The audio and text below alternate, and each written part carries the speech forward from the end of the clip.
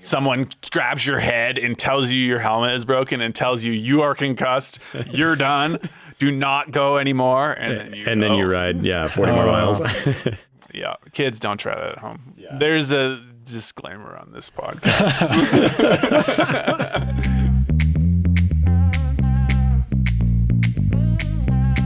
Welcome to Stand Up Pedal Action.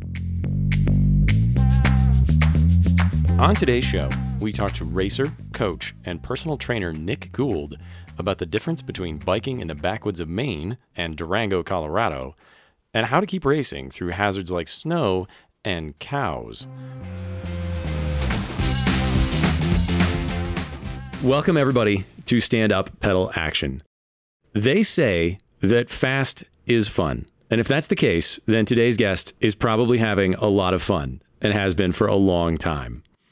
Today in the studio, we have racer, coach, trainer Nick Gould. Josh, take it away with one impressive bio on today's guest. Right. Yes. So first of all, Nick, thank you for joining us. We are here with, well, first of all, you're my coach, which I'm very proud of. You are a pro mountain bike gravel racer. You know, you race for the Rodeo Labs Pro Gravel team, which seems like a really cool group. You coach professionally, you're a yoga instructor, you're a personal trainer. You are and have been a DJ at different times in your life. That's pretty sweet. True story. And you coach entire spectrum, all different types of athletes and ages. And you're also a husband and a father of is she 9 months now? Almost 8.5. That's awesome. Awesome. And then just to throw out a few exploits for the listeners here, you, in the last couple of years, you've been on the podium at almost every single gravel race you've been a part of that you didn't have a wreck. Yeah. Why'd you have to bring that up? True, I did have a wreck. We maybe talk about this at a later time. My last race, but up to that one, I had been 100% batting 1,000 actually on podium appearances at every gravel race and I've been doing it for 2 years, so 14 in a row. Dang. That is quite the streak, yeah. Counting, well, it sounds like we are. Yeah. But like you said, you've only been doing gravel for a couple of years. Most of your resume is in the mountain world. And you've done rides like the Durango Death Ride, where you had the FKT for a while. That's 224 miles, 16,000 feet. You've placed pretty high up there in level 100 at 22nd in a deep, deep field.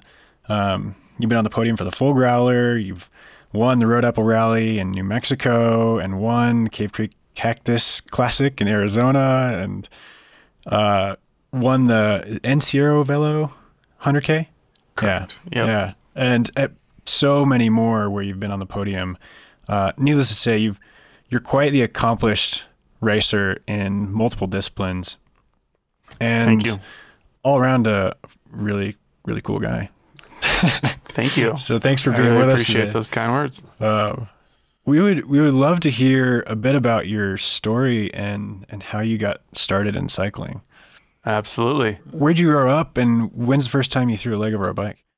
I grew up in a small town called Hollis, Maine, southern Maine, about half hour outside of Portland, which is the kind of main happening city in Maine, but very rural area. Kind of middle class, I guess you could say. And not a lot going on there. Football kind of was a big deal, and most team sports. But going back to the beginning, I threw a leg over the bike when, I don't know, I must have been, I know I skied before I biked, and I skied at 4. And I don't know the exact age when I first, had that experience. It must have been somewhere around 4 or 5, as I'm guessing. But I do remember getting my first bike. I don't remember what birthday, but it was a Huffy Thunder 40, like BMX bike. and coaster brakes and like the like pads on your stem and the pad on your handlebar and the pad on your top tube. And that 40 was about the average weight in pounds of that bike, if we're not mistaken. Totally. Probably about how much I weighed too. Yeah. And that was game changer for sure. And then I got into BMX and raced BMX for a couple years at the local track. I think it was in Sanford, Maine. And it was called Hillside BMX, and the track was built on a hill, and which was pretty cool because you didn't have to pedal much. It was like essentially like sprint out of the gate and then like coast and then like sprint towards the finish. So yeah, I did that for a couple years. I think that was age 10 to 12. My dad was super supportive with that. We did that together and did some bigger races like Schenectady, New York, and Rochester, New York. Did some nationals, kind of got my butt kicked, but I was crushing it. I was the main novice state champion and would get the big trophies, like bigger than me. These things, the trophies in BMX were like epic. And then they closed the track because it was like a place that was like storing boats, and that business took over the BMX, and they closed the track, and it was over, and I was really sad. It's kind of a lame end to what sounds like a good season of life. I mean, I'd maybe like pro BMX guy right now, but everything happens for a reason. And I took a few years off and didn't bike again until I was 15, and me and my dad got mountain bikes together as father-son kind of thing. And that first bike was a Wheeler 2000. Wheeler, a lot of people might not be familiar with that company. I think they're still around, but they are a German company. Okay. And this was a rigid bike with Shimano Altus C components, if you've ever even heard of those. That is bringing it back. Toe clips. Yeah. A steel. And that was my first mountain bike. And then like a good 120 mil stem or longer and really narrow bars, like the whole bit. Yeah. Yep. Very upright stem, flat bars, bar end. I got the upgrade of the bar ends, got the upgrade of the Onza, clipless pedals, elastomers. Worked all summer painting my grandfather's house and collecting cans because you get redemption on the East Coast, 5 cents a can. So I'd go to the neighbors and I'd be like, hey, you got any cans?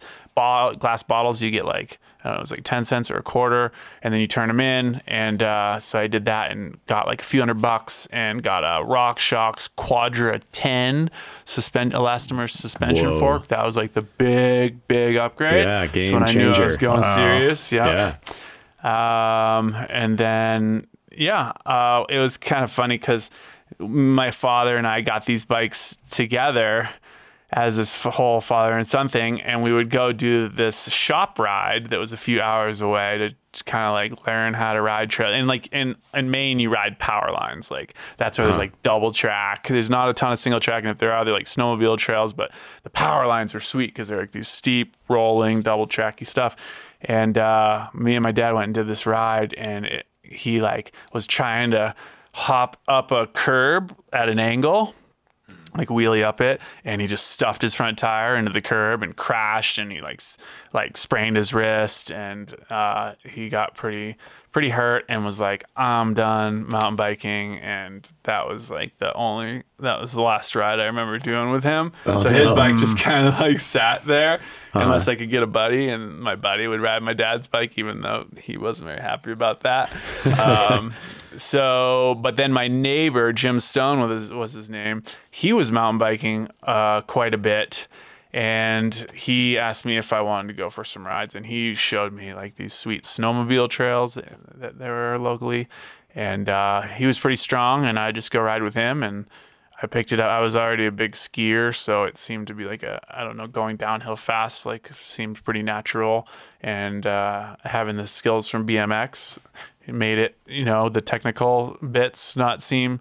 I was pretty good at it. Yeah. So and then I raced beginner in Maine for maybe just like 1 year, kind of got my ass kicked. And then I got my license at 16, and it was like no more bike. And it was like girls and cars and whatnot. And then I went to a private school for my senior year in high school, and they had a mountain bike race team.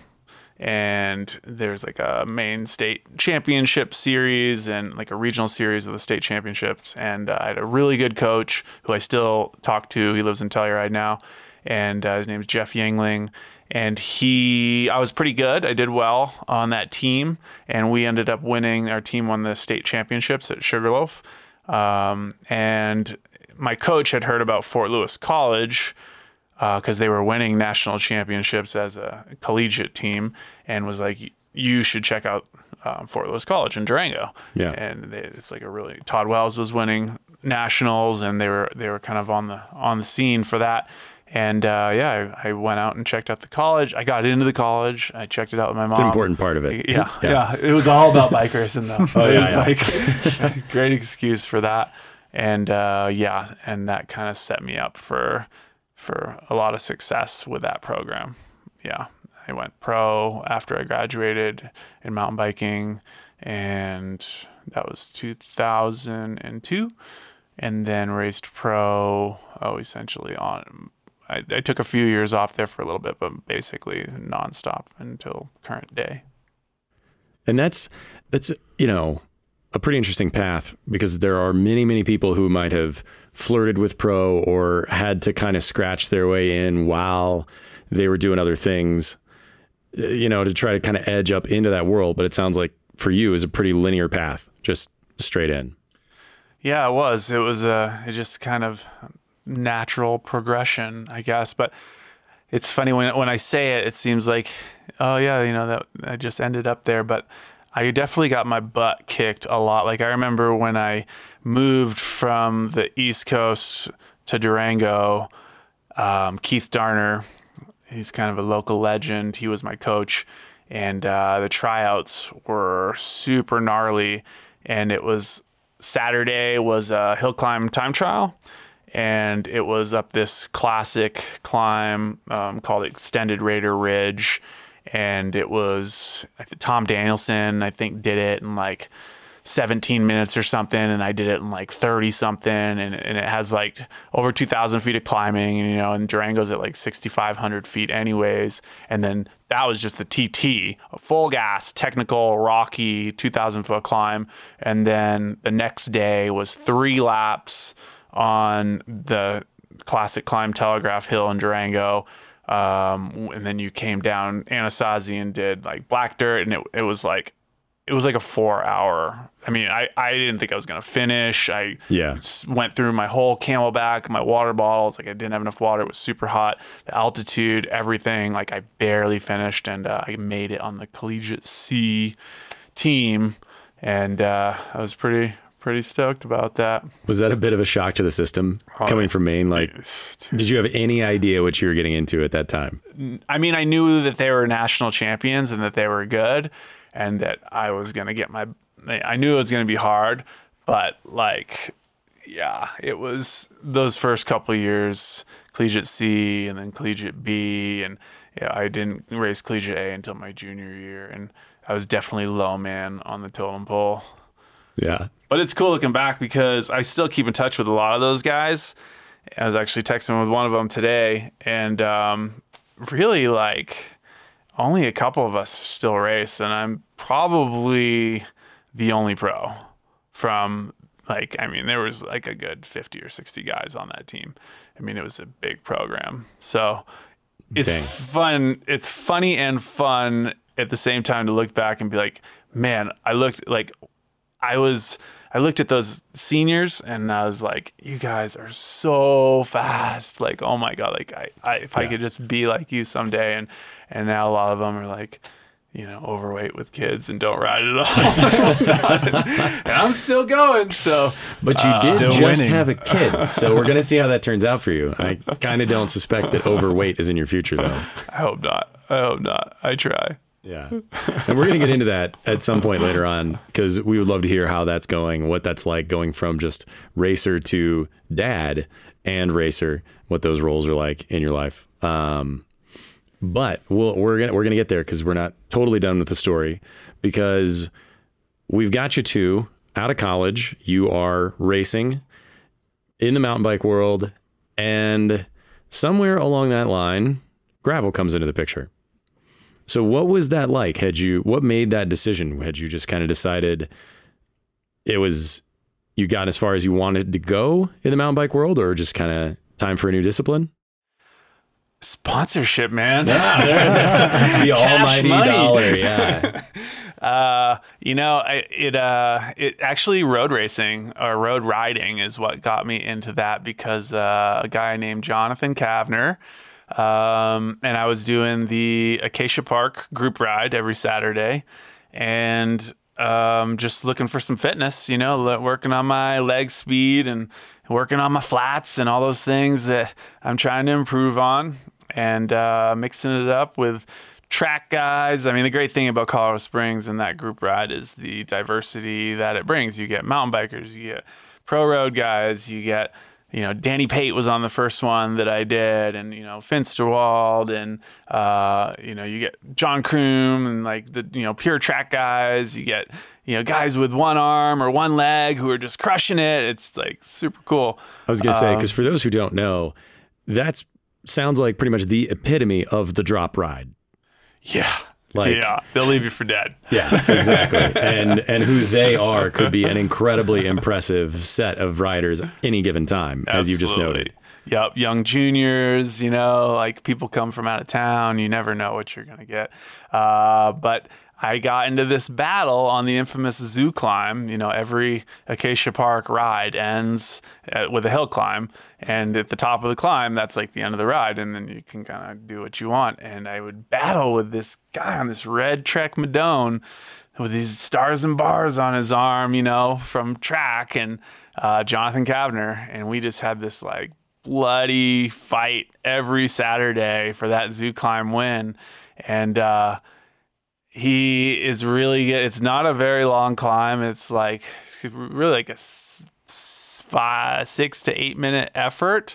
So it's like borders that like VO2 max threshold. It's like short enough where you can go way beyond threshold and into that VO2 max. So like it's not a pure climber's climb. Right. And Kavner's really good at like 10 minutes, and like I can get him, but like under that, and we're really close. So we would battle, and we became friends, and we started riding together after the rides as well. And yeah, I'd never raced gravel, and he knew that mountain biking was my main thing, and he was talking about gravel, and then one day he was just like, "Hey, I want to take you out to dinner, and I have this concept that I want to ask you about." And yeah, he said, me and John Harp, and John Harp's another guy who I only knew through Acacia Park. He's the director sportif for the team. And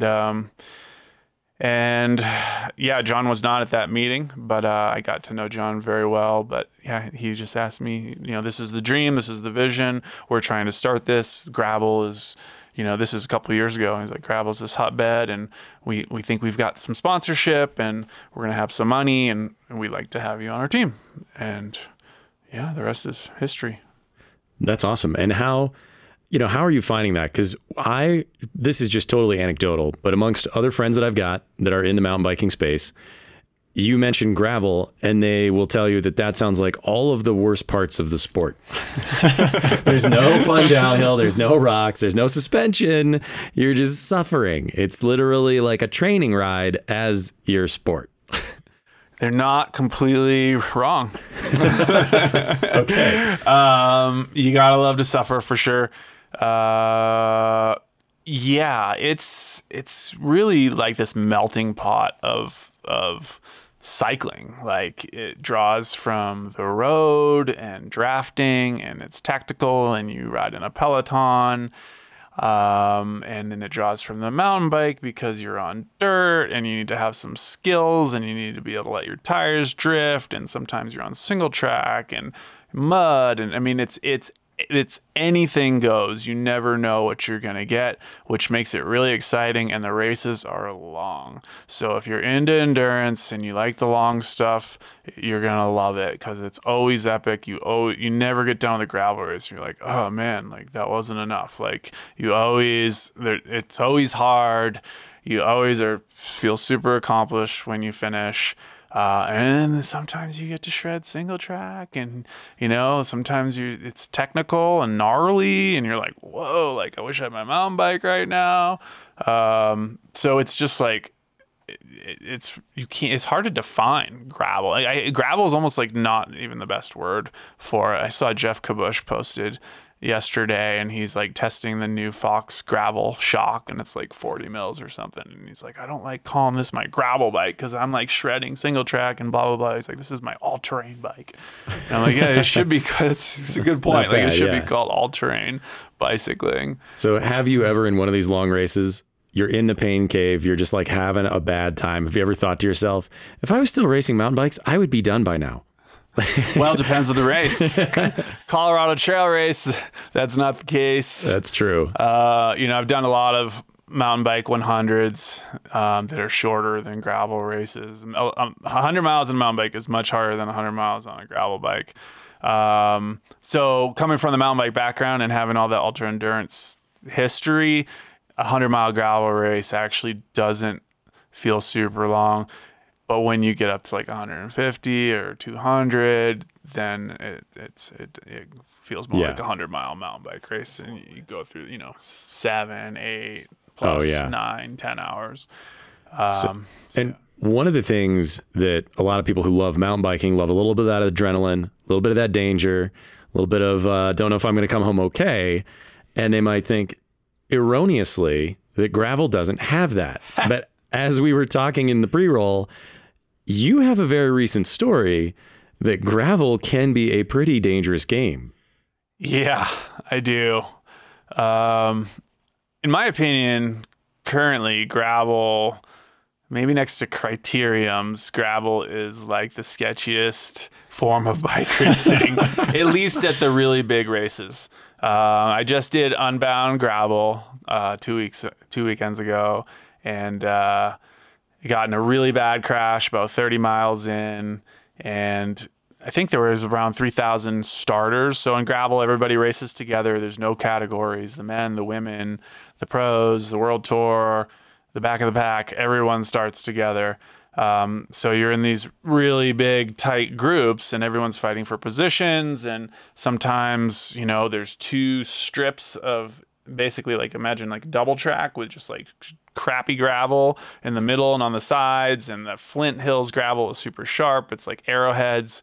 And so you're trying to like not flat, choose a good line, but like be in the right position, get some draft. I mean, 206 miles, like you don't want to be on the front for very long. So I was just playing it safe and trying to just do what I normally do, which is just wait. And these races just kind of come out in the wash, and like 3-4 hours in, those guys that are on the front, like, see you later, and that's when it's time to make your move. And I was just, for 206 miles, I was like, that's going to be my tactic. Like, I'm not going to get on the front, and maybe being on the front would have been better to be able to see the terrain, because we hit the first really steep technical descent, which I didn't even know existed. And, all of a sudden, I was in probably the front 30, 40 guys, and the guy in front of me just slammed on his brakes. And the pace was getting heated. It was getting to like a really hard tempo, and it was getting strung out. And guys were just, you're just sucking that wheel in front of you, because it's like the gaps are opening up, and it's like, all right, finally, we're an hour and a half into this race, and like now we're really racing.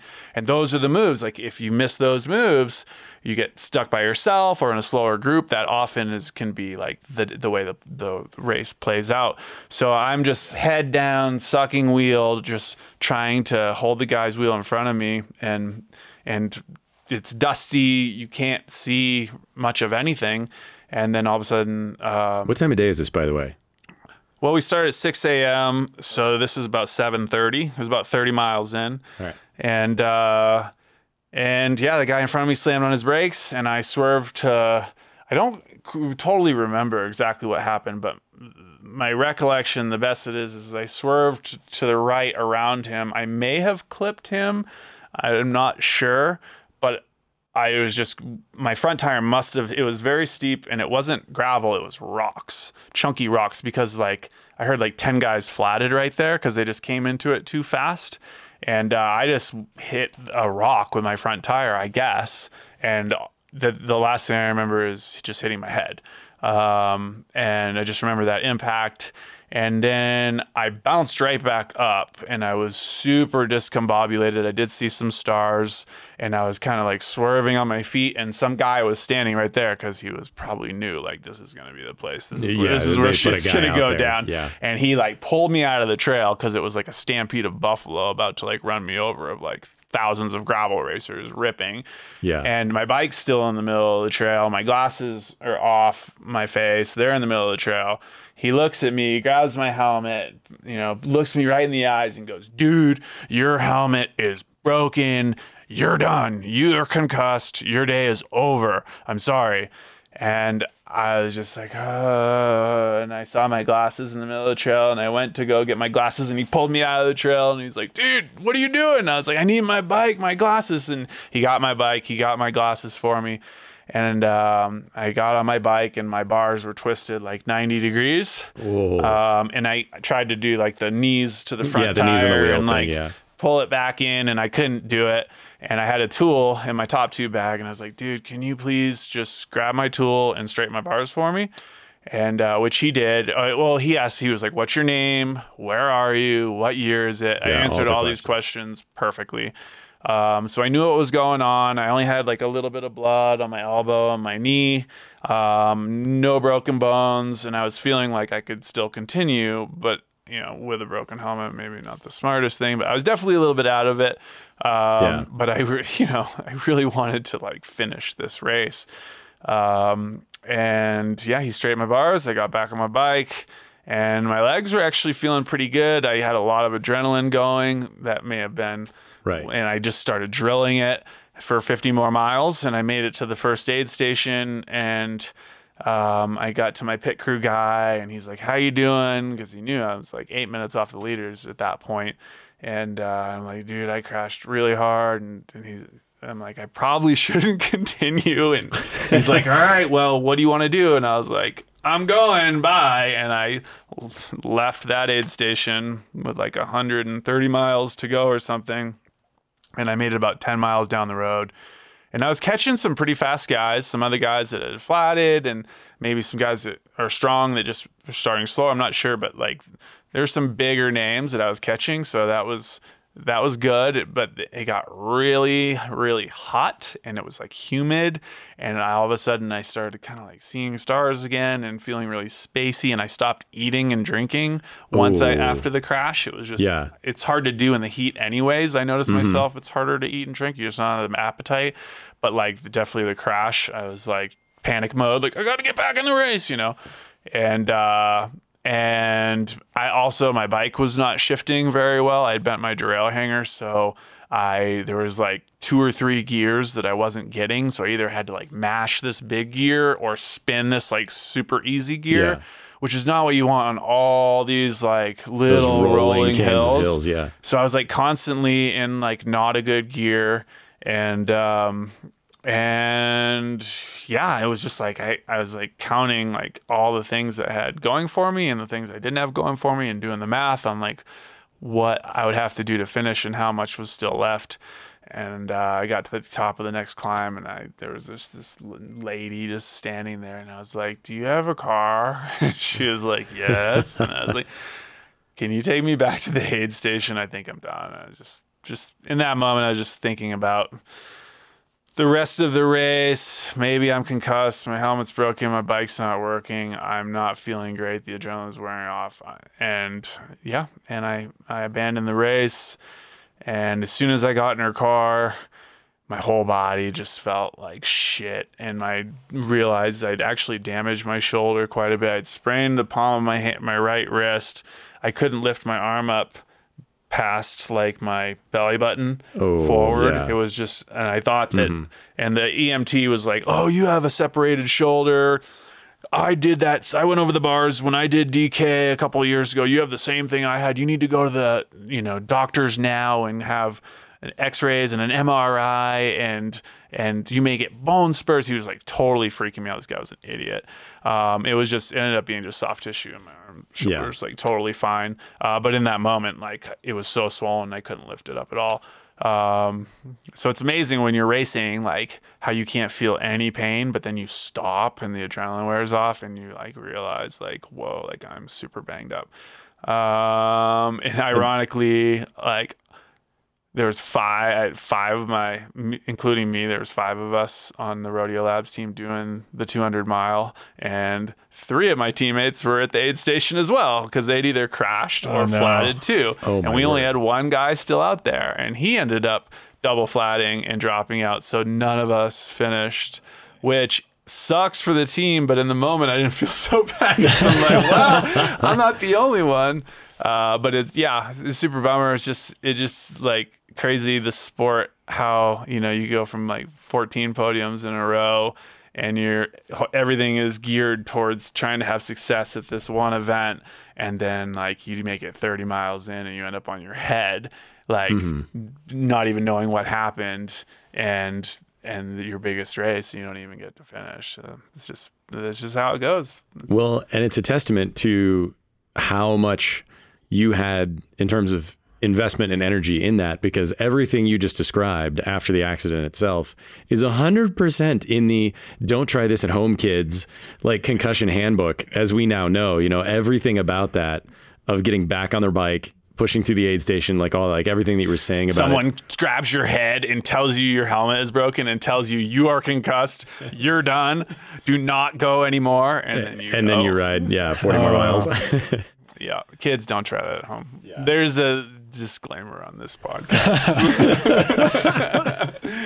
Check the box. Yeah, check the box. Yeah, and maybe a do as I say, not as I do. Yeah, right? There you go. That's the one. Learn from coach. Yeah, learn from coach. And also, I suppose a thing about knowing how to trust the guys in the aid station, like trust your crew if they're giving you the feedback. Because were they telling you like, "Hey, man, we don't think you should go," or were they leaving it up to you? No, he was like, no, he didn't. He was quiet. He didn't try and, lead me one way or another, which I appreciated. He was like, left the decision completely up to me. Yeah. And I, 10 miles down the road, I made the right one. It just took me 50 miles to get there. Right. Yeah, sometimes it's better to ride another day. Yeah. But and having a daughter. Yeah. You think about that stuff a little bit more too. Because I could have done it. I could have finished, and that pretty much from what I've heard, the rest of the course is like pretty straightforward. But man, it would have been just not having the gears and just the pain that I was already feeling. It would have just been a very, very tall order. And I don't know if the risk would have been worth the reward of just getting that finisher's badge. Because I have a lot of finisher's badges and I'm going to get a lot more. And I've healed super quickly from this crash. I essentially didn't miss any training, but I think that the dent would have been much bigger. And who knows what the impact of the concussion and continuing to ride with that would have been. That's a really tough place to be, though, because like this is the race that you were trying to be on your A game for, and had been built up for a long time. So I'm sure that had a huge role to play in that decision. And I've been thinking about that quite a bit, and because I always seem to do really well in the races that I don't care about, and a lot of times I don't do as well in the races that I do care about, and I think there's something to be said about that, and you're almost like self-sabotaging or spending, it goes back to balance in your life, or maybe you're putting too many eggs in one basket. I don't know, I'm still searching for answers with that, but the ones that I am finding are just have fun, don't take it too seriously, like just race your bike, enjoy it. Because I think even though I've been doing this so long that like consciously I have that have fun, I don't care attitude, but subconsciously, you really freaking care, right? Like even like you can tell yourself as much as you want, like do whatever it takes to like, but like when you've done all these races leading up to it and you've done all this training and blood, sweat and tears and you know the work I got to do with my wife and family to make it all happen and to get to these places and to have, you know, your bike dialed and you know, housing dialed and just all these pieces of the puzzle, like so much has to come together and it's hard to not really want it, you know, like, Yeah. like, so you tell yourself like, oh, like, I mean, it's got to be okay to want it, but at the same time, and Shaun White has this great quote, I think I've shared it with you before, and that someone asked him, they're like, how do you perform, you know, gold medal, like, every year? Like how do you when you're at the top of your gold medal run, like what is going through your head? And he's like, you know, I know that I've prepared and I've done all the training to the best of my ability and I've done all the preparation, I've done everything possible that I can do, but then at the end of the day you have to slightly not give a fuck. Those are the exact words. And easier said than done, but like it resonated with me so much because it's like, you're confident in your training, you're confident in your preparation, you've done everything that you can do, but then you just have to just go ride your bike. You just have to like go just have fun, enjoy that run, you know, like just like don't let the pressure. So I don't know. I crashed, man. Quite honestly, like, I don't know. Is there a lesson, you know, was the universe trying to teach me something? Am I, you know, you can overanalyze it all you want.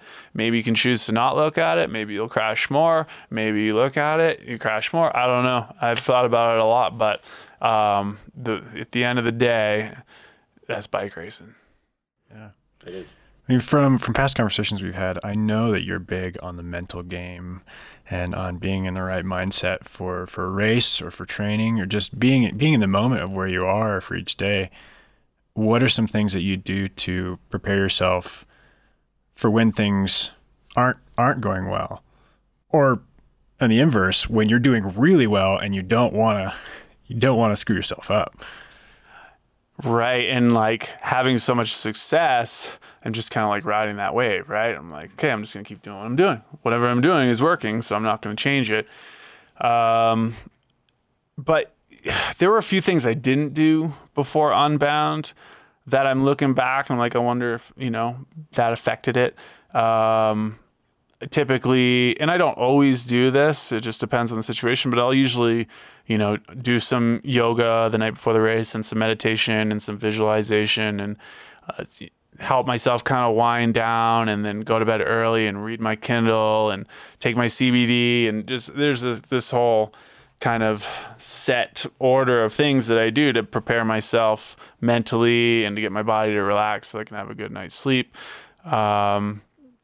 And I didn't do that as much. I was in a house with 10 other people, and one of our athletes was racing the 350, and she had just crashed.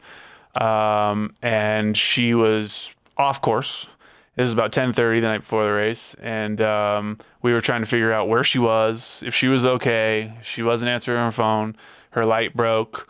So that was kind of like this craziness in the house. And yeah, like there was just a lot of stuff that, and no excuses, right? Like I still could have done my thing, right? But and possibly being nervous, like I almost like it was harder to go do that stuff. It was easier to just hang out with the team and watch, you know, the road race that we were watching, the Criterium Dauphiné, and just sit on the couch. It just felt good. But if I was by myself, I probably would have been more strict to doing the things that I normally do. So that's one thing I've kind of looked back on and been like, I wonder, I didn't do that, you know, that time and look what happened. But I also have never done a gravel race with 3,000 people in it and like, you know, 20 world tour guys and, you know, Quinn Simmons crashed and he dropped out and he was the race favorite. He was the guy I was thinking would win. And I mean, that guy's got a much bigger contract than I do. So, I mean, guys crash, guys flat.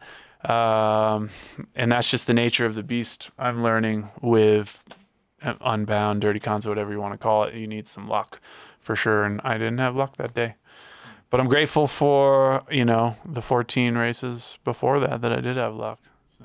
Yeah, that's a pretty good record. Yeah. And I'm sure there'll be more to come. No doubt. I hope so. Yeah. I'd love to jump back a little bit into, your story, because you didn't stop at just becoming a pro rider. You also went on to coach yourself as well. And how did that come along the way? And what has that been like, adding that dimension to bring other athletes under your wing and helping them develop their riding? Well, that's mostly true. I am working with a coach right now, and have been since January. But I am mainly self-coached over the course of my career. I've had two coaches. Well, I've had coaches. That's not true. So I had coach in my high school team back in Maine, and then I had a coach at Fort Lewis College. And then I was self-coached pretty much my whole pro career from 2002 until 2017 when I moved from Durango to Denver, and I was feeling very unsure about how I was going to stay fast moving from a small town, being there for 22 years in Durango, to moving to Denver. So I hired a coach and I worked with him for a year, and then I figured some things out, figured out where to ride and whatnot, and moved to Colorado Springs, self-coached for a few years, and then started working with a new coach, Josiah Madow. After the Apex, that's not when we started. That's when I knew that I wanted to hire him as a coach, because he is my age and he has 3 kids, and my wife was due with her baby at pretty much the day that the Apex ended. And I'm like, oh my gosh, I'm about to have a kid. You have 3 kids. You just got 4th place in this race. You obviously have things that I can learn from you about this next step in my life. And and I've been working with him since January, and it's been great. He's a huge mentor of mine. He's an amazing triathlete, amazing dad, super down to earth guy. So it's been really, really easy to work with him. And he kind of just lets me have free reign of what I want to do, but just, guides me a little bit and helps me to maybe make the decisions that I might normally make by myself, to make those, just gives me the confidence of what I'm doing. It's just somebody to throw ideas off of, and helps me to coach my athletes better as well. So, I've really enjoyed that and working with him. But yeah, for the most part, I am self-taught, but I've had guides and mentors, and I'm always learning, along the way, little bits and pieces, which adds up over 20, 30 years of racing. Yeah. What was that process like, though? Where did you go? Today, if you walked into biking, you'd never even tried. YouTube is a massive source of information and disinformation, if we're honest, but still, the internet today is not what it would have looked like, say, even in 2002, for the quality and content that you could get. So where did you go? What took you from that point early on in your career to say, no, I can figure this out on my own? Well, I had an exercise science degree. So okay, I went to school for kinesiology and exercise physiology. Were my kind of focus classes. It ended up being kinesiology was the concentration, but exercise science was the umbrella. And then I worked with Rick Crawford for a little bit. He didn't coach me, but I was doing personal training out of college, and he was so busy with coaching athletes that he couldn't take me on, but he said he was inspired by my personal training business that I've created, and he wanted to help me coach other people.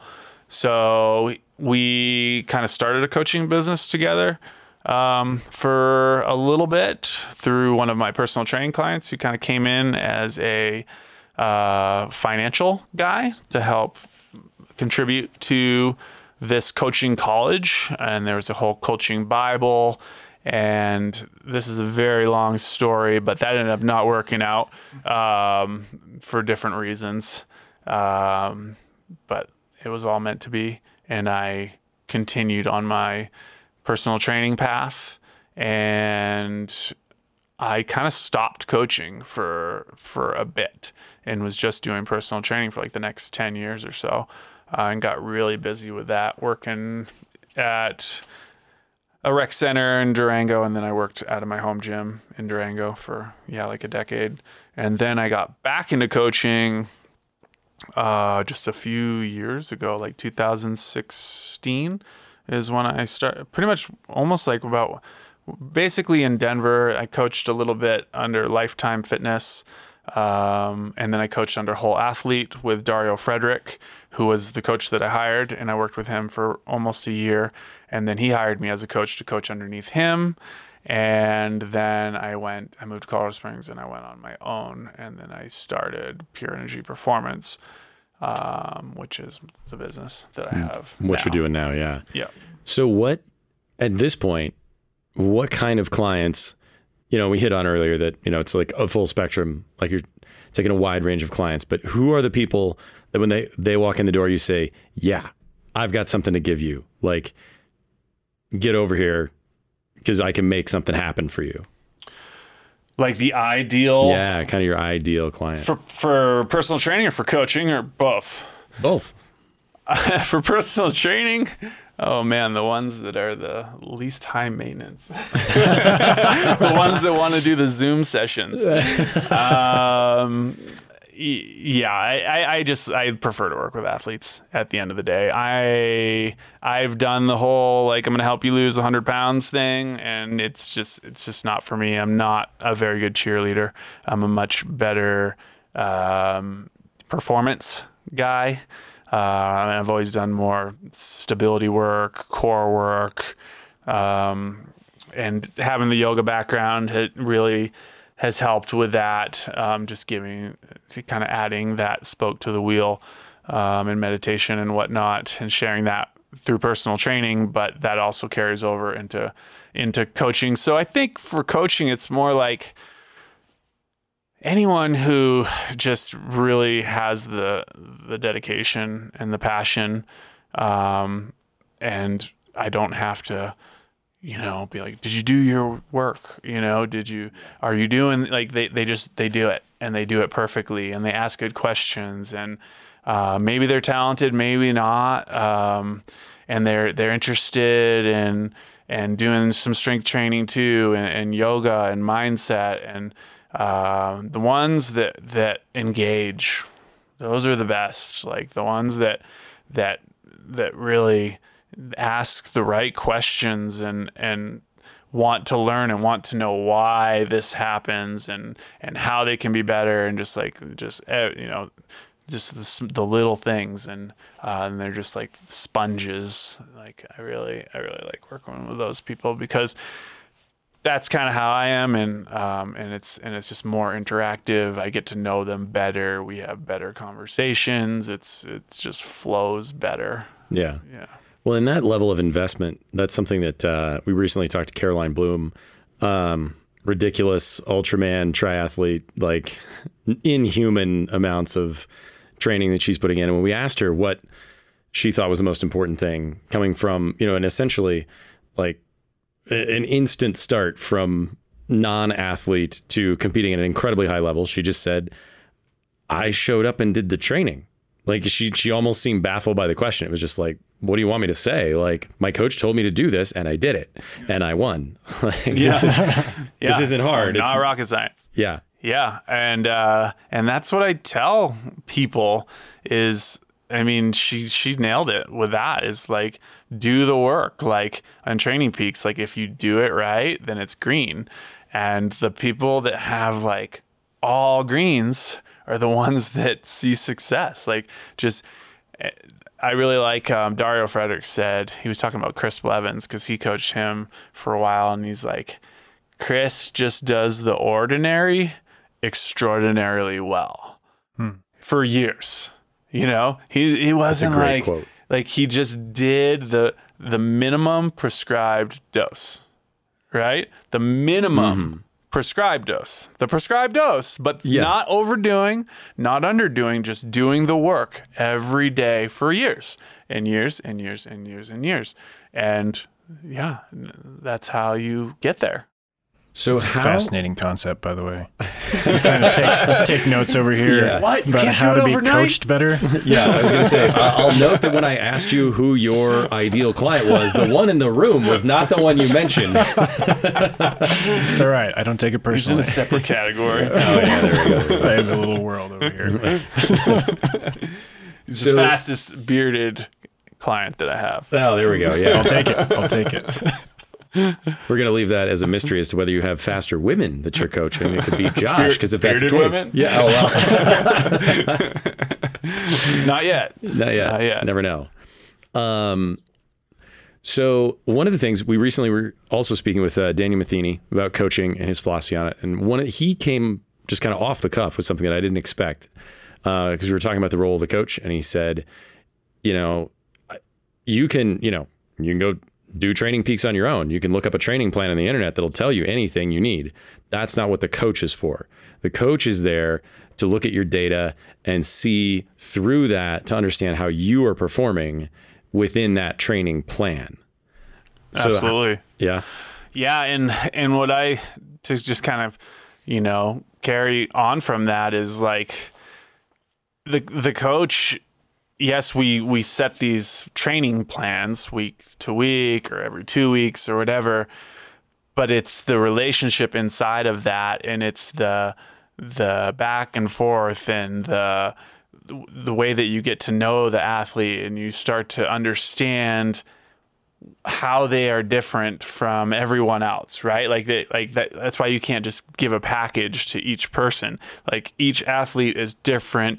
Their background is different. Their genetic code is different. Their amount of fast twitch fibers, slow twitch fibers is different. Their level of dedication is different. Their home life is different. So all these things, once you spend some time coaching these people, you start to learn like these little things that make up so much of the recovery portion or the training portion.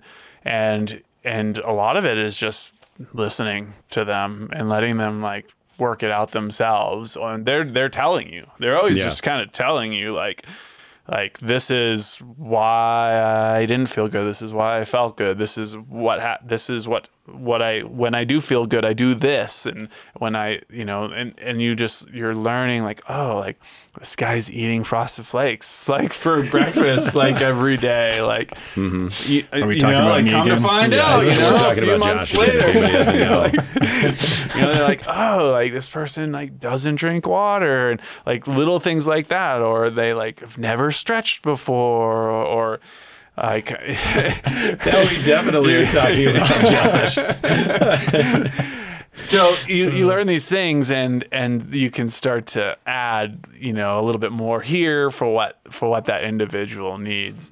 And then on top of that, there's the analysis of the workouts and looking at the interval data and looking at the normalized power and the heart rate and the aerobic decoupling and, which interval the power went down and the heart rate went up and, it was 110 degrees, like come to find out like, like there's always like usually a reason. But at the end of the day, I really like that saying. It's the people that just do, the work every day and just show up and put it down. And then they give you good feedback and they tell you, like I felt this way on this interval, or I had a headwind here, or I did not hydrate at all, or I forgot my water bottle, and like all these little things that happen within the workout that you can dive into and take it a little bit further. But yeah, a lot of it is just relationships and having conversation. Yeah. One of the things that we've also been asking people is there's the question of training and, how you work hard, how you know when to push. But then there's a question of how do you rest? How do you know when to pull back? And that's something that I definitely wanted to ask you as somebody who is, you line up on a race, you're up against some guys who weren't even born when you started racing. And that's a question that's on the mind of many people that I know. And I've ridden, I have ridden with some old guys who are, 50s, 60s. They're either, some of them are still winning races. Some of them are out there saying, hey, maybe it's time for that e-bike. Like, didn't quite have it to stick with for years. So what is that like for you? What does rest play? Like, what role does that play in your training? For me personally, the rest is, a lot of it is like off the bike, right? Like, yes, doing recovery rides and being smart about those recovery rides, like not going and doing a bunch of climbing and, probably avoiding your mountain bike and just riding like some flat roads, for a short amount of time, high cadence, low heart rate, low power, like active recovery. Fascinating. All right, we're not talking about Josh. That one I'm bad at too. I'm just kidding. Leave the Strava at home. But like a lot, most of it, that's like 10%. Like the other 90% is what's happening, off the bike, and like, what does your sleep look like? And, what is your winding down regimen? And, no screen time, reading a book, and what is the additional life stress that you have going on? Your nutrition, your hydration, all these things. When I'm trying to recover, I'm trying to hit, like low stress, like not standing for a long amount of time, like not walking up and down stairs, not moving, not doing manual labor. If I am, I'm doing it slowly, stretching, foam rolling, getting a massage if you can, drinking lots of water, taking some good supplements, like no screen time, an hour before bed, going to bed early, all those, like tons, there's, like 20 things, that add up. They're all little, but if you hit them all, they're going to really help your body to recover. But you'll recover faster if you're more fit. Like the more fit that you are, your body's like, oh, I'm not training. Like I can like soak this up. And when you're not as fit, it takes longer to recover from harder efforts, right? So the more fit you are, the harder you can train and the faster you can recover in between. Sure. But it sounds like, once again, just like the training, it's the same principle. Do the minimum prescribed dose. Yep. But do it. Right. Yep. I shouldn't be seeing, like 1 hour recovery ride. And it's like, 3.5 hours, 2 hours of zone 2, 30 minutes of zone 3. Why do I see, what is this? 1,314 watts? Like, it was a yellow light. It was a yellow light. Those yellow lights. But, those are little things that I look for. And that's the beauty of Training Peaks is, you can't lie for the most part. You can't hide. So it sounds like one of the things that you've been describing is this picture of a fairly holistic approach, not only to riding, but the place that riding has in life. And I was wondering if some part of that has come from your background in yoga, which I know a lot of people in my sphere who either approach that from one side or the other. They're either coming in just for the mindfulness because that's what they heard about and they're not athletes themselves. Or I know some people who are kind of in the camp of like, I don't really care. I just want to be able to be, I want to improve my balance. And that's all they really care about. But for you, I'm guessing it's a bigger picture. Absolutely. I got into it from a sports performance. That was the main draw. Recovery, injury prevention, core stability, balance, strength. I mean, all of it. It's all so good for an athlete. And then you throw the whole mindset component in there and grounding yourself and awareness and, all the other non-physical aspects of it. It just resonated with what I needed in my life so much at the time. I met my wife in yoga. So the bonus there, chicks and yoga. Well, Yoga is better than the bar. Yeah. Noted. Yeah, noted. So, but yeah, like that was 11 years ago since I got my teacher training certification. And now it's become more, I definitely don't do as much yoga as I used to. It's kind of like a pose here and there, or like I'm doing some foam rolling and doing some stretching, and I'm doing a few yoga poses, but it's more restorative based.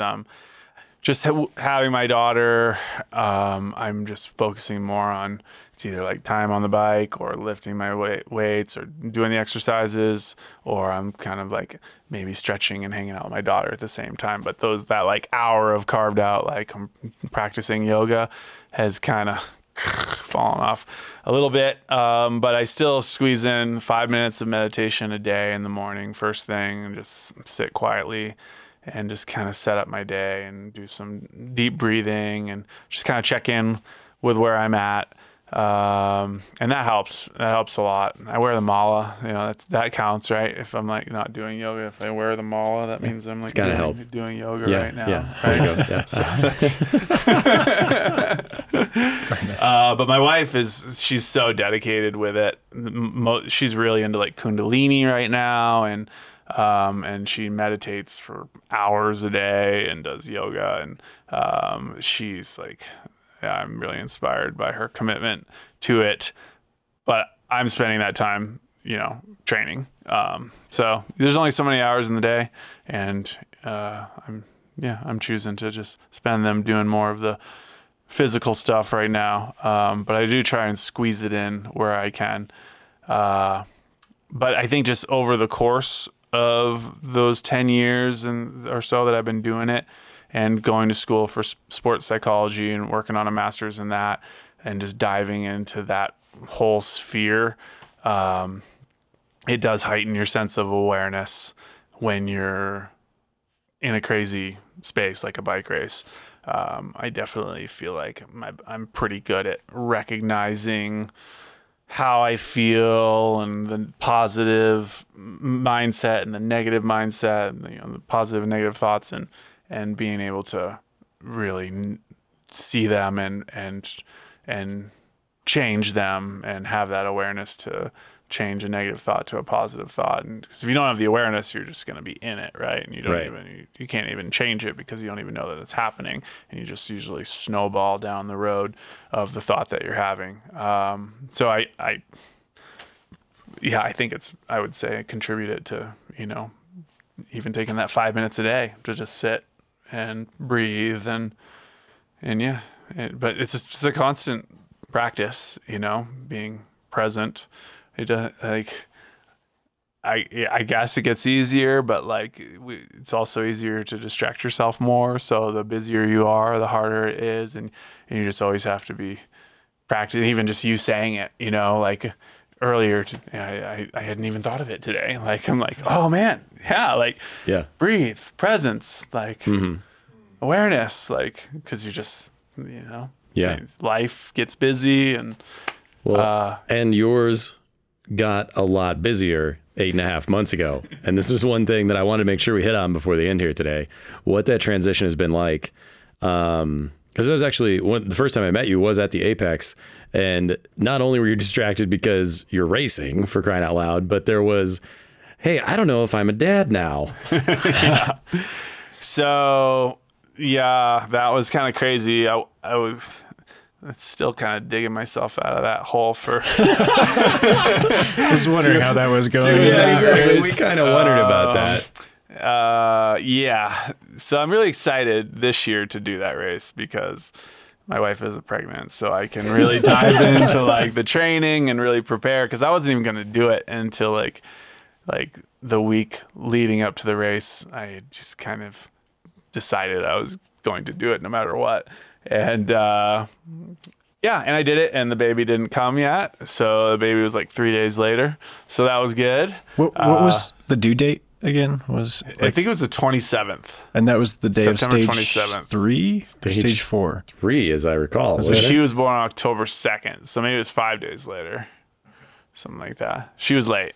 That's Which I good- said, that's I was good like, news, first yeah. baby's always late. I'm like, she's Yeah. not coming on time. Yeah. There's no way. I got my Garmin watch on. I got like vibrate to text. I was like, if I will always be within cell service range. I was like, About to set some course records over here. It's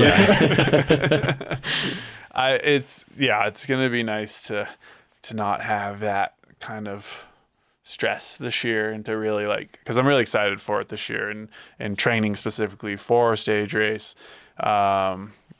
Where last year I just decided, I'm not going to do it. I want to respect my wife and do as I say, not as I do, kids. Yeah.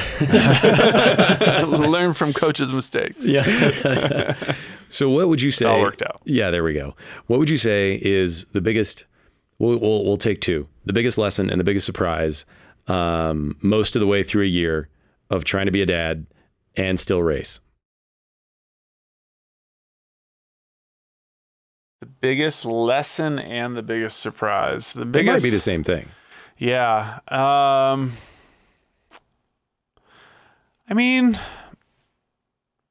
Josiah, my coach, said something that really resonated with me one day. And we call it the 10% rule. And like when I get done with a race, or maybe not a race, but a training ride, like you have to have 10% left to come home to. Like if you're completely empty and it's just like done, and you come home and your wife's like, here's the baby, poopy diaper, she's screaming, I gotta go. Like, and you're still in your chamois, you're like, shit, like I'm blown. Like I just need some water, you know? Like, oh man. So there's the 10% rule, just trying to save a little in the tank at the end of each training ride so that I can show up for my family. That's something. It doesn't always happen, but I definitely try, you know. And even like if you're completely like exhausted, like you can still pull 10%, right? You just like a mindset thing, right? You're like, I got 10% more. I could do one more interval. I could change this poopy diaper. But I don't know if it's not really a lesson, but one thing that was really cool was getting on the podium at a race, having my kid be there, and like holding my kid up on the podium, and just having her be there in that moment. That was pretty cool because the wife and kid don't make it to too many races because it's just busy lifestyle. So that was great, and I look forward to hopefully having more of those moments of crossing the finish line. And I often pretend, you know, that they're going to be there when I'm in like the dark place in my race. I'm like, my kid's there, even though she's not. I pretend that she is, because it just gets me through. Like what, you know, like, it's amazing what you can do if you think your kid is like watching. So that's kind of something that shifted.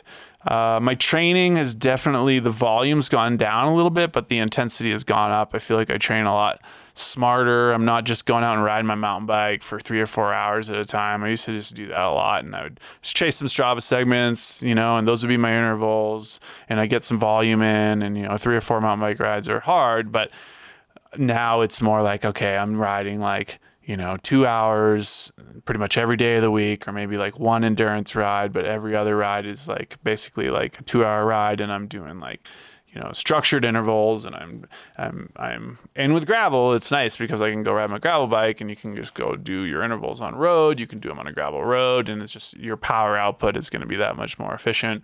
Yeah. So that's been kind of a change, just I guess more quality over quantity.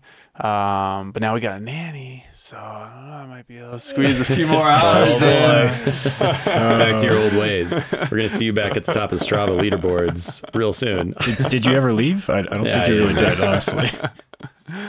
I chase a few crowns here or there. But I've definitely pulled away from that this year. That's one thing, is not going for so many segments and doing more the prescribed minimum dose. A lot of wisdom there. I'm trying to remember that. And then try and get those KOMs in the races. Oh, yeah. Yeah.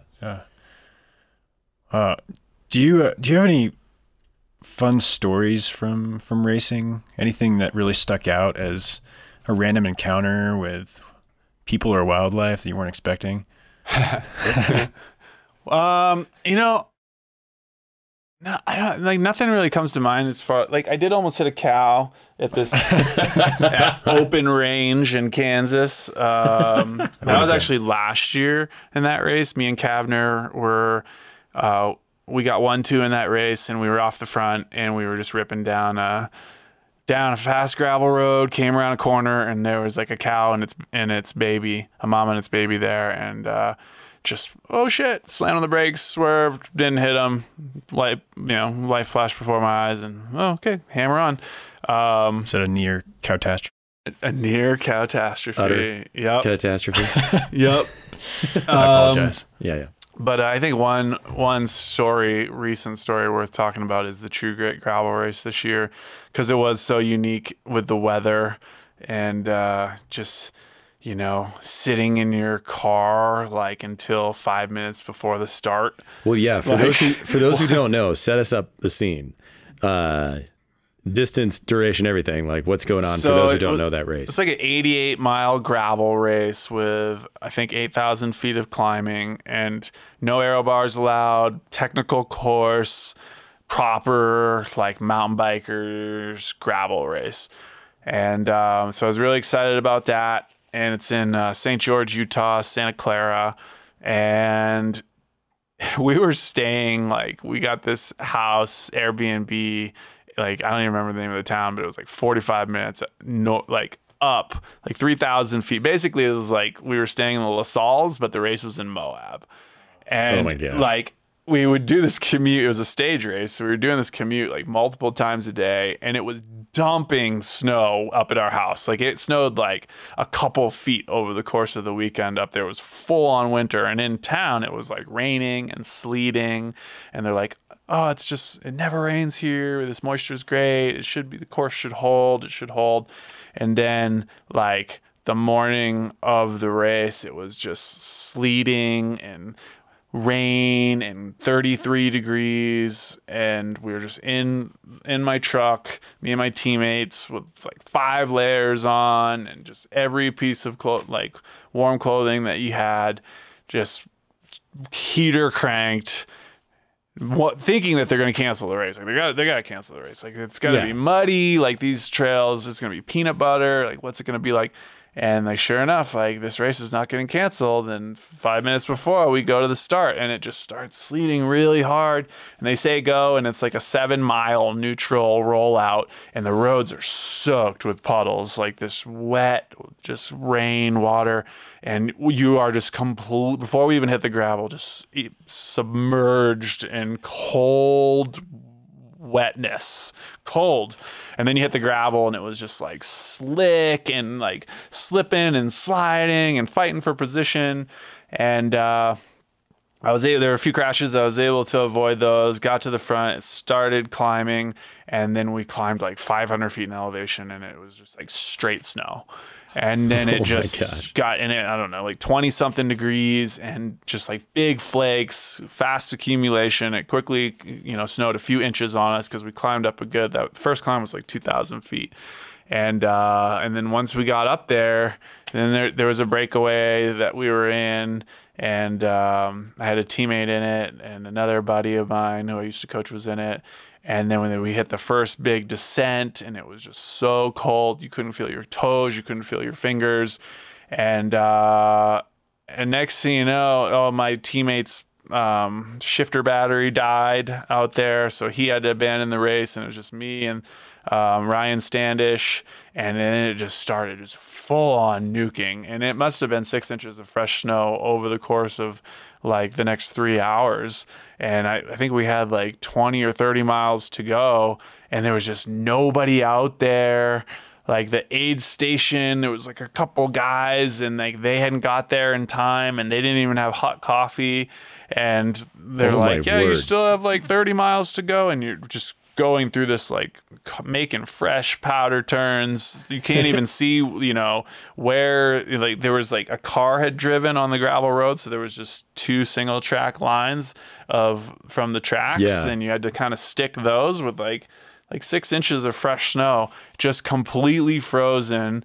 And, How wide it are your was tires brutal. again? It was totally brutal. What's that? How wide were your tires on this? 40 millimeter. Oh my Yeah.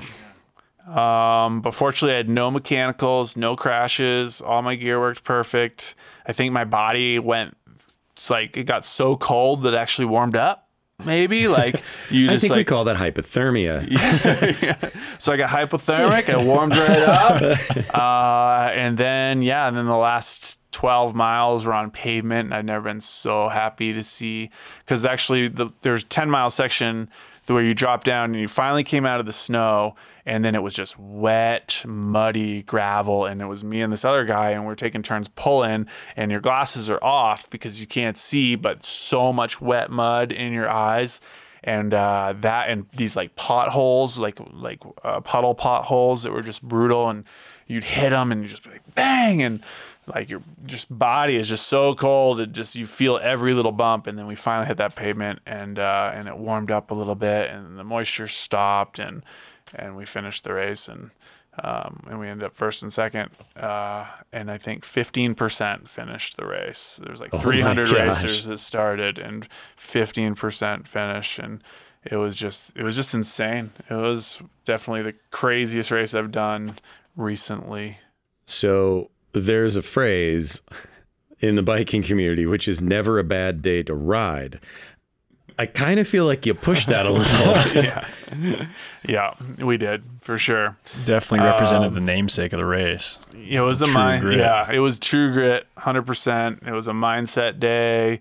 I think it helped to know I was doing well. When you're in podium, maybe potentially fighting for the win, it takes a lot of pain away. And it was a really fun course. It was really cool terrain. But man, that was really, really hard. That does not sound like a good time. Kavner had to take all my clothes off. I couldn't feel anything. I'm like in the passenger seat of his car. He's like peeling off my tights, and like my fingers are frozen, and my vision was destroyed for like the next 12 hours. It was like when you swim in chlorine and you're super blurry, like just from so much mud in my eye. Like my eyesight was screwed. I was like, oh, that's great, but it came back. True teammate helping you out there. Yeah, he's a good friend. He's helped me from various things.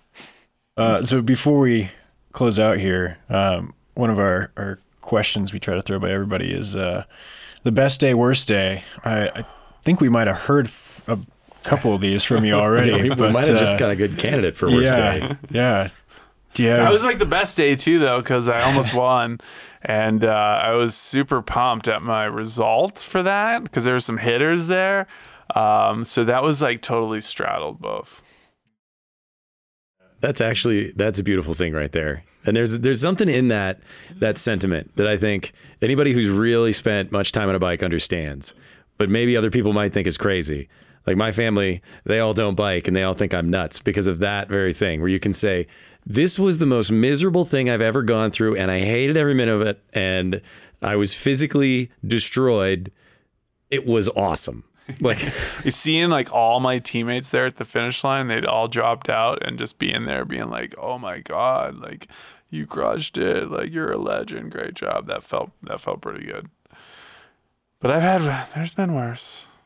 There's been worse. How much time you got? We got as much as you got. Colorado Trail. Oh man. I've done it twice. I did the race, but before that I did the ride. And it was I started with me and three of my buddies embarked on the Colorado Trail from Durango to Denver just to ride it, and we were going to try and do it in like 6 or 7 days, so still do it pretty good. And long story short, I was the only one left after, like, for the last 2 guys dropped out after the first day. Another guy dropped out after like the 5th day, and I did the last 2, I think just the last stretch from Breckenridge to Denver I did on my own. And very, very long story short. I'm going to cut out so many parts of this, but essentially I ended up riding in the dark on just a headlamp for the last like 2 or 3 hours, pretty much from the Platte River to Waterton Canyon. And it had rained, and there was just the trail wasn't muddy, but I didn't have very good lights, and I was so exhausted, and just there was a lot of overgrown plants and trees and whatnot, and I was just getting super soaked, and there were like these widowmaker trees that were down, and I would like come around a corner, and all of a sudden I would like hit my brakes, and I'd be like come face to face with like this pointy sticky branch that's just like right here about to like gouge my face off. And I was seeing things, and all the Colorado Trail stuff that you hear about. I was hallucinating. I was just so ready to be done, and I was using my iPhone, the Colorado Trail app, and it shows you like where you are and how much you have left, and like it gives you like a play-by-play, and it said that I had like 5 more miles to go, and it's like 10 p.m. now. I don't even know how I'm gonna get picked up at Waterton Canyon. Like, my wife's in med school. She has an exam the next day. She told me not to finish. She's like, stay in Bailey, like get a hostel, don't come. I can't come pick you up. But I'm like, I just wanted to be done so bad. And I'm like, I don't physically think I can do 5 more miles of this super slow single track with like this little headlamp. I'm just exhausted. And I was walking so much of it. Any technical bit, I was walking. And then all of a sudden the trail just ended. And I didn't know that it was all like 5 miles of fire road at Waterton Canyon to the finish. Downhill, and I was like, fire road. What? Yeah. Like, this says that I still have 5 more miles of Colorado Trail. And I'm like, did I miss the trail? And I stood there for like 20 minutes looking for like, where does the trail go? Like, there must be more. Like, this is not how I just didn't know. And I'm like, well, I'll just keep following my phone. And sure enough, it was like 5 miles of like downhill fire road. And I was like, holy shit, I'm done. Like, I made it. And I was so happy. And then like the gates of Waterton Canyon were like closed at the entrance, and I couldn't get out. And I was like stuck in Waterton Canyon. And I'm like, oh my, this is like a bad dream. I can't leave the Colorado Trail. And I ended up having to like crawl underneath the fence to get out. And I called my buddy who lives in Denver, and he drove from like Wash Park to come pick me up. And I went to this bar that was open. There's like a little Safeway there and some different shops. And I went to this bar. It was like a Wednesday. It was like karaoke night, like middle-aged mom karaoke night. And I was like sitting at the bar in my full kit, so muddy, destroyed, drinking a beer while these like middle-aged moms are singing like Madonna, like drinking like gin and tonics. And it was like, I was there for a good like hour and a half before my buddy got there. And we put my bike in the back of his Jetta, and that was that. It was a pretty epic little finish. Yeah, not quite the grand finale you were expecting. No beer. Well, there was a bar, so there was beer, but I was just so happy that there wasn't 5 more miles of single track, because I was like, I was moving so slow. Like the 5 miles prior had taken me like probably 2 hours or something. Now it's like, oh my God, I'm gonna be out here till like 1 o'clock. Like, this is just, am I gonna have to sleep out here? I wasn't prepared to spend another night. I was like out of food, out of water. So that was pretty epic. I'm having a lot of flashbacks while you're talking about that. Yeah, But yeah, I feel you. I want to go back. Yeah, there it is. I want to go back. There it is. Yeah. Worst day ever. I want to go back. I can do it faster. Nice. Well, this is just a curiosity question that I've wanted to ask for a while. But what is it about Durango that develops these freaks of nature who are able to just crush the competition in any setting? I get that question. I get asked that question all the time. Because we all want to know. I mean, there must be something in that Animas River. Well, I think it goes back to a few things. For one, it's a mountain biking town, right? Like that. It's like Colorado Springs is like, it's track, it's mountain biking. I wouldn't really say it's a road town. That would be more like Boulder. But people, Danny Pate, he was world tour guy. He was from the Springs, so it's had some road guys. But Durango is just like straight up mountain biking. So it's funny, like my friends, some of my best friends from Durango, they all have kids, and like the competition between these kids are on Strider bikes before they can walk, Yeah. And like they're racing BMX at age like 2, and it's just insane, like how quickly they're on bikes, and it's just competitive there. And it's good, healthy competition, but it's very, very, very competitive. So it's just a bike town with the trails, and then you've got the development programs, and those are just they start so young. The skills that they're teaching these kids are like, more than half my age when I started learning this stuff, and I didn't even have anybody to teach me, right? These kids are being coached. They're going, they're riding single track. They're practicing skills. They're popping wheelies. They're always, they're riding pump tracks. They're at the BMX park. They're hitting jumps. They're, doing skidding competitions. I mean, it's like, super laid back. You just ride bikes there. It's just how you get around. It's just the culture. It's so that I just think, the earlier you start, the better that you can get over the course of the years. And they start them so young, and it's just getting younger and younger. And the fast kid, like the Riley Amos, and the Quinn Simmons, they're younger. Like how well they're doing is at a much younger age of like even like Todd Wells, or obviously like Ned, like he was like in his 30s when he won the world championships. But Todd was like, in college when he was, winning collegiate national championships. But like Chris Blevins, he's going to the Olympics. He just graduated from college, but he's won like, I don't know, 11 national championships or something, so he's like BMX national champion, short track national champion, cross country national champion. So it's like when you win national championships at age like 8, 9, 10, 11, 12, like, by the time you're 21, 24, like you could be in the Olympics. Riley Amos, he just won a World Cup, he was knocking on my door when he was like, 16, 17. Quinn Simmons, same thing. When I'm like peaking, like having some of my best years, these guys are like the ones that I'm like battling with, and they're like still in high school. So young youth development.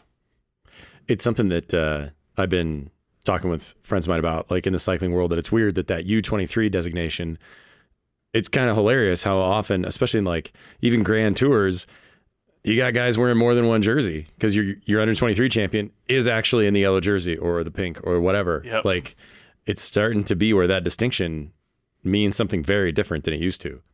Absolutely. Yeah. So I think it just goes back to your coaches.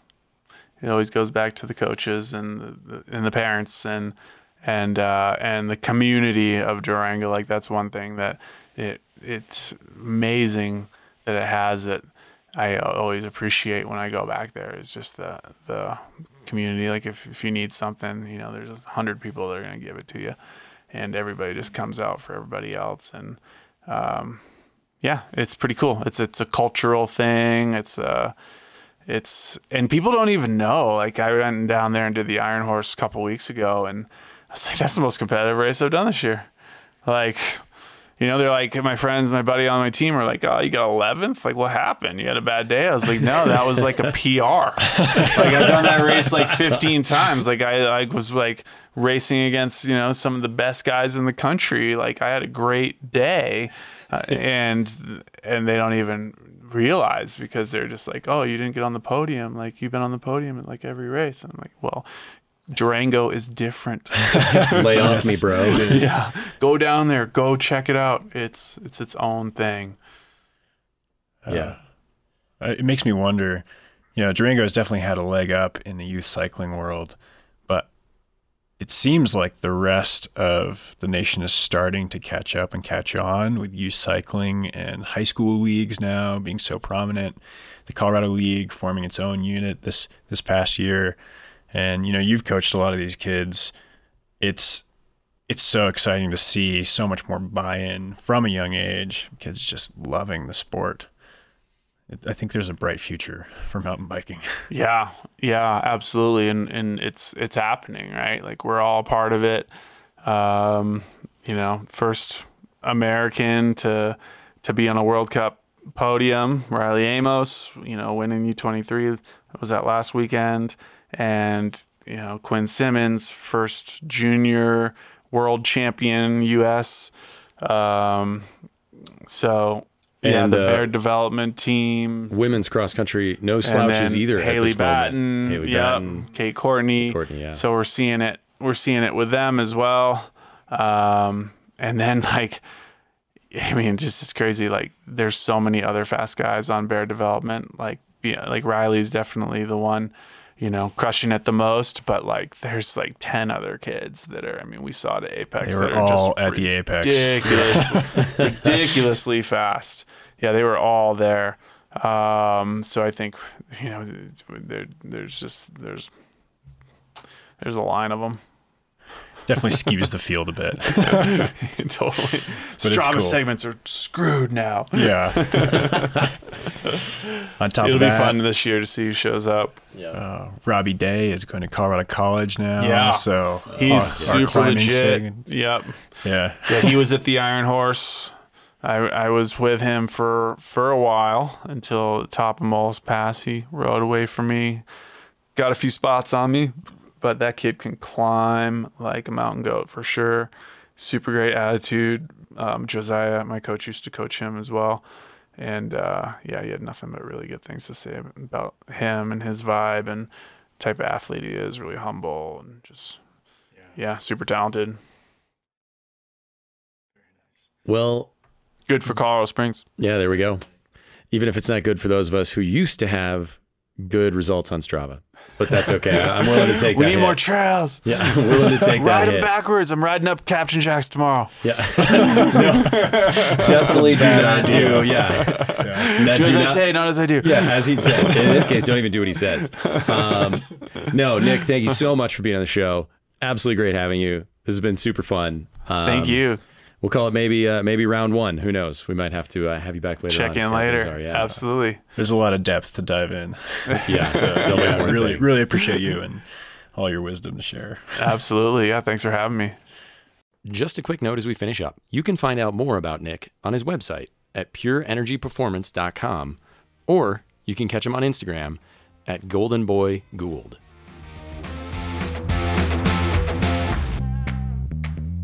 If you want to know more about stand-up pedal action, you can check us out online at supa.bike. That's SUPA.BIKE. Thanks for listening, and we'll see you next time.